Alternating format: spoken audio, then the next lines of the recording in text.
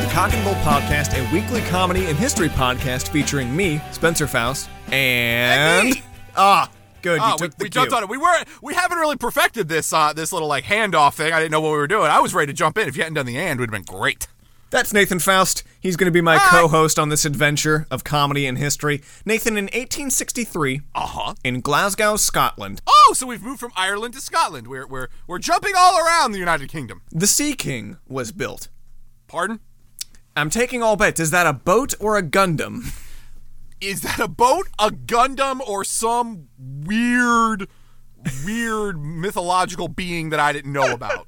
It's just is that a new Marvel character that I didn't know about? Like they're coming up with new ones now? It's Sea King.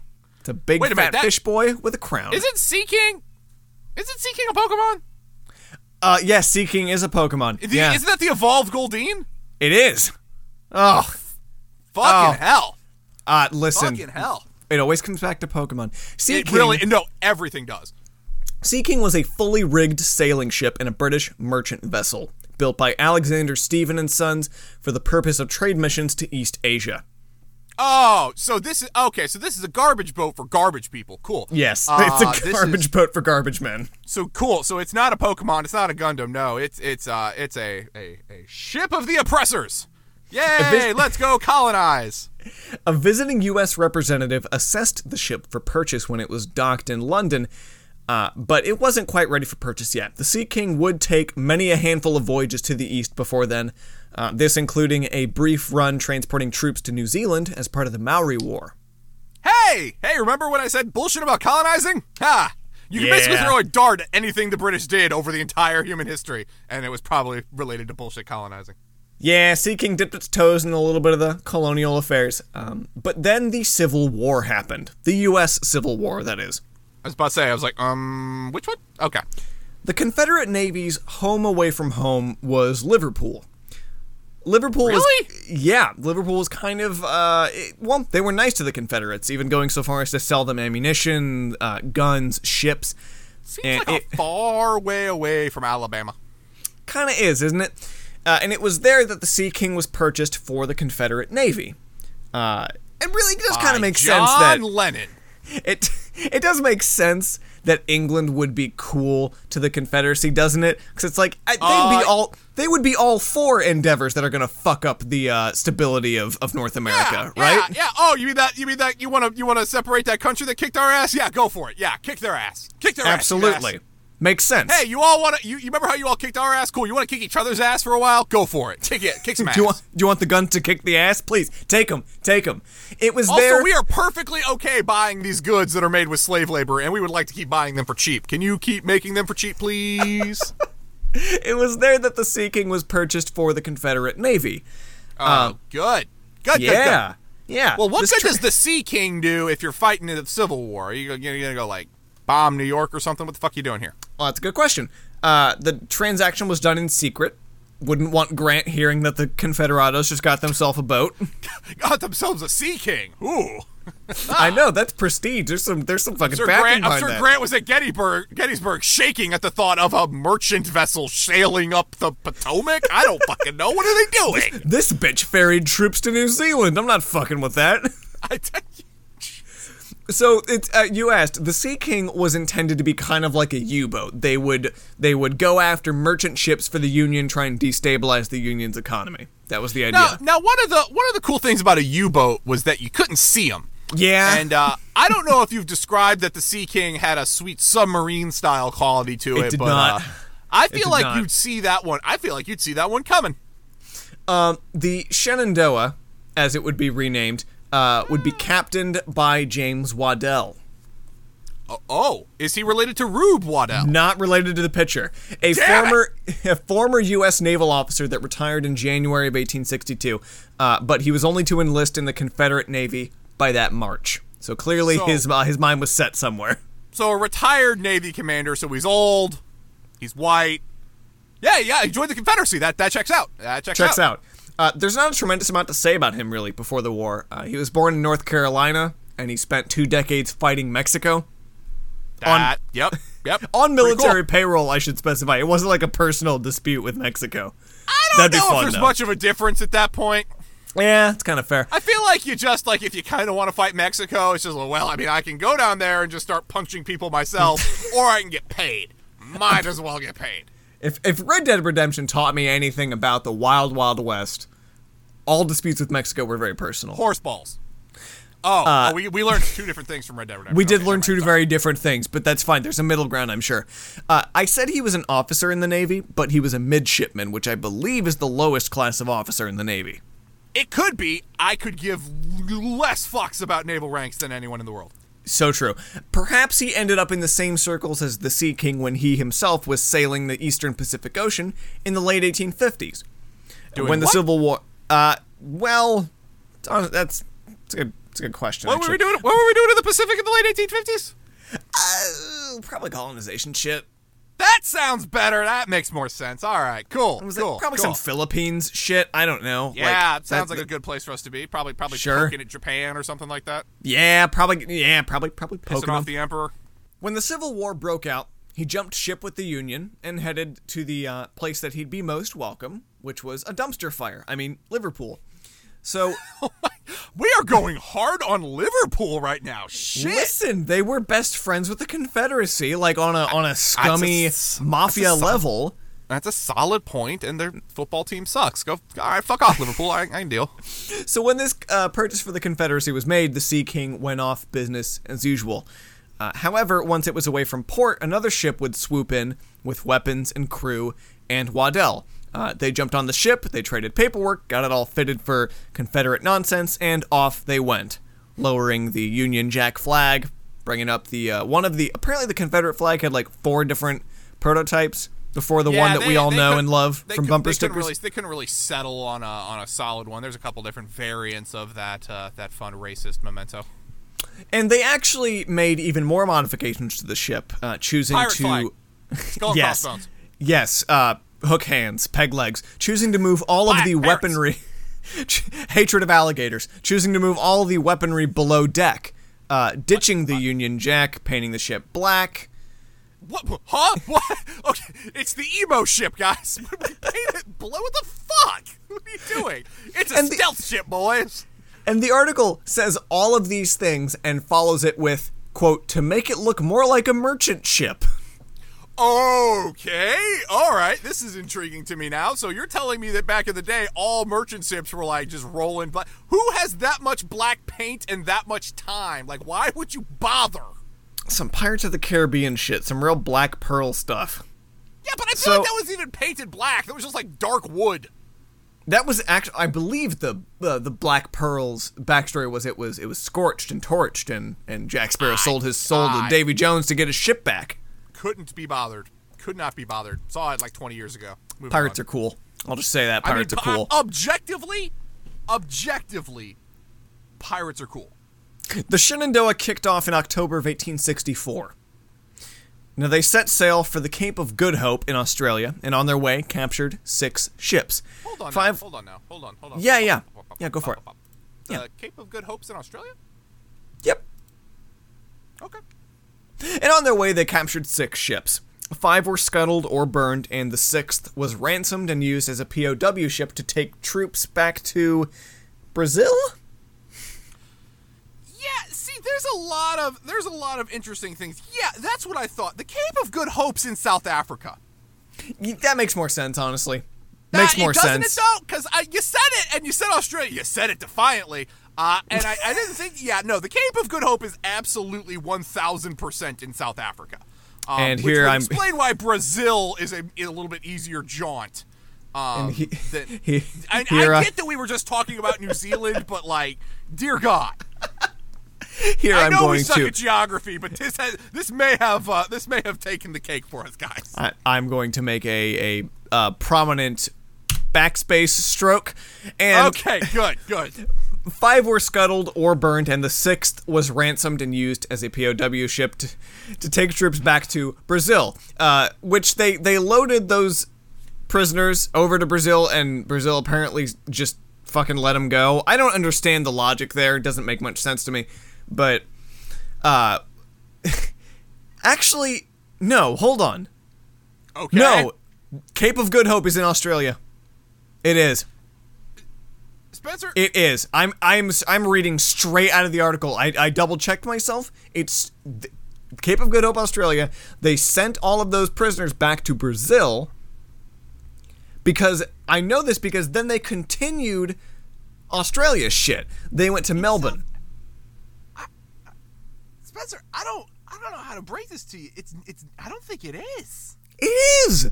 I know it is. Wikipedia Cape of Good Hope. The Cape of Good Hope, pronounced in Afrikaans, Capa de Gopa, is a rocky headland on the Atlantic coast of the Cape Peninsula in South Africa. Oh, I'm a dummy. I'm a dummy. God damn it, we just established this! Oh, no, I'm a dummy. But they did go from the Cape of Good Hope to Australia. Okay, that would make Makes more sense. sense. Makes more sense. So they take on 40 more crewmates when they hit Melbourne. Okay, so we're going from South Africa to Melbourne and then to Brazil? No, it was, they went from Cape of Good Hope, sent their prisoners to Brazil, then they went to Australia. This literally better be like the most important plot point of the entire episode, or we're gonna have a 20-minute Absolutely not. Absolutely nothing. God damn Nope, it. there will be no payoff for this confusion. God damn it. And well, no, there will be payoff, and it's the fact that we will establish to the human beings that we are aware that the Cape of Good Hope is in Africa and not in Australia. So still being shorthanded, they hit Melbourne. They took on 40 crewmates who were criminal stowaways from Australia. Well, they're all criminals. That's their thing. That's kind of their thing. And, I mean, it's cool, like, you go from being a criminal in Australia and you get, like, a criminal promotion to being a pirate. That's like being a international criminal. So nearly 20 of them would jump ship at the next town because, shockingly, it's almost like you can't trust them. Yeah, no, if there's one thing I do know about pirates is you got to keep an eye on them because they will jump. You will get hop-offs. So Shenandoah took only one prize in the Indian Ocean, but hunting became more profitable. Why are the Confederates fucking in the Indian Ocean? You realize the war is not happening over there, dudes? They get so disconnected from the Confederacy, and it kind of comes back later. But, like, yeah, no, they're just kind of hanging around Australia, and they're like, fuck, raiding ships is kind of boring. What do you want to do? This is like those parts of Lord of the Rings where, like, Pippin and fucking whatever, like Hobo or whatever, were just off doing fuck knows what, unrelated to the story. They cut them out of the movies. They weren't even important. But it was some of the unwatchable nonsense that is those films. But just, what the fuck? Like, you're not even participating in the main story at this point. So Shenandoah, ignoring your blasphemy, Shenandoah hits the Indian Ocean around Australia, and they find that they have a lot more financial success just becoming whalers and also murdering other whalers in the area. Okay, so you're less whalers and more just pirates that also kill whales. Yeah, basically, actually, that's a pretty good way to put it. So they were en route to whaling grounds on April 3rd or 4th when Waddell burned 4 whalers in the Caroline Islands. And after a 3-week cruise to the ice and fog of Sea Okhotsk, they yielded only a single prize due to a warning which had preceded him. Waddell headed north past the Aleutian Islands and into the Bering Sea and the Arctic Ocean. He's in fucking Russia now? He's going all over the fucking place. The route they take. Isn't that up off of Alaska? It is. It is off of Alaska. They go all over the fucking globe like a rich man in a hot air balloon. What the fuck kind of, like, Magellan bullshit Marco Polo nonsense is this? They're moving in just a non-stop line and just kind of just murdering and robbing people on their way. It's just like a weird zigzag. It's not like, I just imagine like Indiana Jones where it's just like it turns into the map on the red line and it's just like it's just everywhere. I'm looking at a map of the course they took and that's the best way to describe it, really. Just a drunk guy with an Etch-a-Sketch just going to town. And honestly, Robert E. Lee is probably at home like, what the fuck happened to the Shenandoah? I told him to disrupt the Union economy, and nobody's heard from them since then. I sent this weird boat out on the ocean to disrupt a landlocked country's economy, and I'm a little confused as to why that's not working. I heard whispers from the local fortune tellers that they were last seen entering the fog of war in the northern hemisphere. This is exactly that. No, this is exactly that. This is civilization, and you send that one boat off in the middle of this important war to go like scout for something, and then 30 turns later they run into the edge of the map. And you're like, where the fuck did you guys go? You're in a fucking rowboat. I've got like nuclear submarines at this point. Where did you go? And they're fighting barbarians with Gatling guns, just living on the North Pole. They're just out there by the Aleutians, just looking for whales. Oh, Jesus. So yeah, Waddell and the Shenandoah become monster hunters, and they just go fighting weird cryptids in the northern hemisphere. Fighting that giant manatee that we saw a couple episodes ago.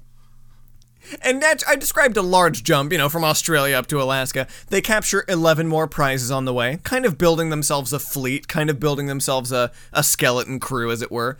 Now, the rich whaling grounds in the Bering Sea between Siberia and Alaska had been a safe haven for Yankee whalers for most of the American Civil War, and this prosperous whaling ended in the spring and summer of 1865, when the Shenandoah arrived and captured 20 of the 58 Yankee whalers working there. They were, just living in safety, and the Shenandoah comes and takes half of them. I just can't imagine. I'm saying Yankee whalers during the Civil War, had we even, gotten Oregon and Alaska and all this shit in the fold yet, even? And if not... No, not really. What connection do they have? They're like a year away from anywhere help. They're not Yankee. They're just dudes out in the middle of nowhere finding whales. It's not like they're getting that shit back to Linko. Linko ain't getting any of this whale oil. It's going to take 2 years. It takes forever, but they make it happen. Oh, Jesus. Really? They put it on that transcontinental railroad that we haven't invented yet. And maybe they're not making it happen. Maybe whaling's just a way of life for them. They live and die by the whale, and it never really makes its way back to the Union. They're whale people. That's what I'm saying. They're not Yankee whalers. They're just dudes who are whaling in that area. They have no connection to this war. This isn't their war. They have this ramshackle adapted U.S. flag that does have a whale kind of swimming through the stripes. We have an eagle, and we're represented by the eagle, and they're represented by the humpback. Now... these whalers were destroyed almost entirely more than a month after CSA President Jefferson Davis was captured on May 19th, 1865. So are these guys getting updates, or is this going to be like that Lost Island where they're just out there 2 years after the Civil War ends, they just roll back up in like Atlanta, just we did it, boys, we got all the whales. Don't worry, they're getting ravens out. They're in touch. Don't worry, this is not going to be that. On June 27th, 1865, Waddell learned from a prize, the Susan and Abigail, that Robert E. Lee had surrendered to the Army of Northern Virginia 3 months ago. There it was. There it is. It's exactly what it was. That's exactly. They're out there with their modified Confederate whale pirate flag, just murdering for no apparent reason. Susan and Abigail's captain produced a San Francisco newspaper reporting the flight from Richmond of the Confederate government 10 weeks previously. However, the newspaper also contained President Davis's proclamation that the war would be carried on with renewed vigor. So Waddell was very confused and proceeded to capture 10 more whalers in the 7 hours. 7 hours? Oh my God. What is he doing? Is he really captain at this point? He's like, give me your shit. They're like, well, okay, you're a fucking pirate whale ship. I don't know what to do here. I'm not prepared for nothing in my whaling books prepared me for this. On August 3rd, 1865, Waddell learned of the war's definite end when Shenandoah encountered the Liverpool Barracuda, which was bound for San Francisco. Waddell was heading to the city to attack it, believing it weakly defended. I'm surprised he just didn't anyway. Just show up and be like, it's ours! It's the Confederate whales! So to be clear... He's murdered 1 million whaler ships, and he's like, all right, I'm on to San Francisco. He's getting ready to roll in, just fucking take over Rice-A-Roni, just knock this shit out. He learned of the surrender of Johnston's army on April 26th, and Kirby Smith's army on May 26th, and most... Who's a guy named Kirby? Yeah, we did have a Kirby. Why am I just imagining actual Kirby with a little Confederate hat on and a bayonet? Because... Listen. That's an image. Internet, make that happen for me. Internet, make this happen for me. Captain Waddell finally knew that the war was over. And he proceeded to hunt 30 more whaling ships. No, I'm lying. No, because what else is he has a career. Like, this is Liam Neeson. I have a very particular set of skills. Those skills are exclusively hunting whaling ships. That's all I can do. I kill whales and I kill people that kill whales. That's all I know. Captain Waddell lowered the Confederate flag, and the Shenandoah underwent physical alteration. They chipped off all that black paint. But did they paint it blue now? What are you talking about? Her guns were dismounted and stored below deck, and her hull was painted to look like an ordinary merchant vessel. It's just such an... Wait, I thought the black paint was to make it look like a merchant vessel. Yeah, what it was. Fuck? It was. God damn it. I think Waddell was just a fucking idiot.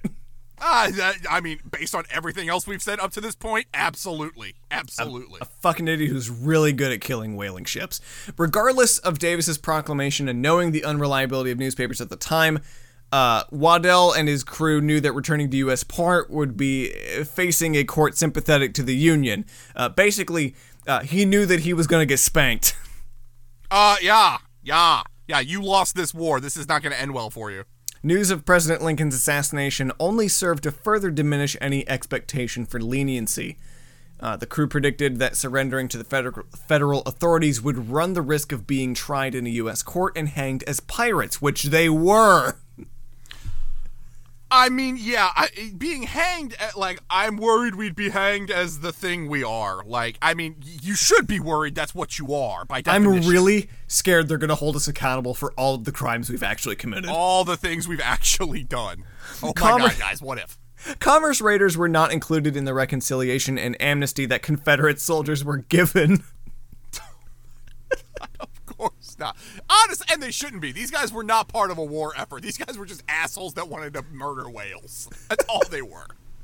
Perhaps, more importantly, Waddell would have been aware that the U.S. government no longer had to consider the threat of Confederate retaliation against Union prisoners while determining his crew's fate. Yes?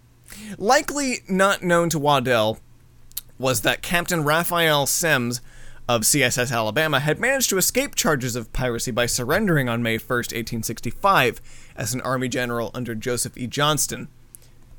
Semmes' former sailors surrendered as artillerymen rather than as commerce raiders. So all you gotta do is lie. Because one of them sounds like a slightly less shitty thing to be. Sure. Captain Waddell eventually decided to surrender his ship at the port of Liverpool, his home away from home, where Confederate Commander Bullock was stationed. So, wait, in Liverpool, so what, the Nazis all went to Brazil and the Confederates all went to Liverpool? Yes, that is what happened. That actually jives. That explains why I hate the Beatles so much. Now, CSS Shenandoah sailed from the west coast of Mexico via Cape Horn to Liverpool, a voyage of 3 months with over 9,000 nautical miles, all while being pursued by Union vessels. It's like that. Sounds about right. It's like the Bronco chase. It's a very slow, anticlimactic chase. That sounds about right. She anchored at Mersey Bar at the mouth of the estuary, awaiting a pilot to board to guide the ship up the river and into the enclosed docks. Not flying any flag, the pilot refused to take the ship into Liverpool unless they flew a flag. Thus, they raised the Confederate flag. Therefore making it, one of the last ships to raise a Confederate flag. I believe it's actually the last ship to raise a Confederate flag. And additionally, it was the last Confederate flag. That is entirely inaccurate. If you go to any beach in Gulf Shores, Florida, Alabama, there are plenty of ships raising the Confederate flag every day. That's fair, actually. What's true is that the Shenandoah was the last surrendering and folding of a Confederate flag. A legitimate Confederate flag. That makes that would actually jive. And that's the story of an asshole who went on a whale-killing quest and didn't realize that the war had been over for 3 months. Jesus God. This has been the Cock and Bull Podcast. You can catch us every single Wednesday, except for the ones that you can't. We're rounding out a year of podcasting, which is why you're going to see a lot of extra eps coming out, celebrating our route back in the saddle again. Mostly because we have to get to 52 episodes as we round out the year, so we feel like we didn't miss any weeks when we actually did, but that's okay. We did have to take a couple weeks off. More on that on this next episode. Well, I feel like we owe it. We have to tell. We have to show and tell a bit. Yeah, let's show and tell a bit. I don't know what Spencer bitched out for. I fell down a flight of stairs at work and did a little thing where it was. I think the doctor described it as fucked my back right up. So I was very, very high on painkillers and muscle relaxers for a solid week there. Now that itself is not a valid excuse to not do this podcast. If anything, it would enhance. I mean, I physically couldn't get to the pod cave, people. There it was is. A bit of an issue. There's the excuse. We want to thank Driftless Pony Club for allowing us to use their song "There Were Buffalo on the Ark" as our theme song. Comes off the album Cholera. Driftless Pony Club. Catch 'em. Any streaming service. YouTube. Whatever the fuck you want. Do it. Whisper in the wind, and you shall get a cassette tape in your mailbox. That's actually probably accurate now. Cassette's making a comeback. I saw a cassette. The Target selling cassettes of Britney Spears' "Hit Me One More Time." Some sort of weird nostalgia bomb. We failed. I don't understand. We failed. No, we failed a long time It's ago. over. It's done. What? Monopoly for millennials and Britney Spears on cassette. It's over. This is the second podcast in less than 4 hours on different that has mentioned millennial Monopoly, and I don't understand it. Speaking of which, check out Mark's Madness. Nathan's hosting it. It's very informative. I would highly recommend you get in on it. Yeah, it's like this without any of the jokes and more depressing facts. Now, Nathan, that's why I did say educational and not funny.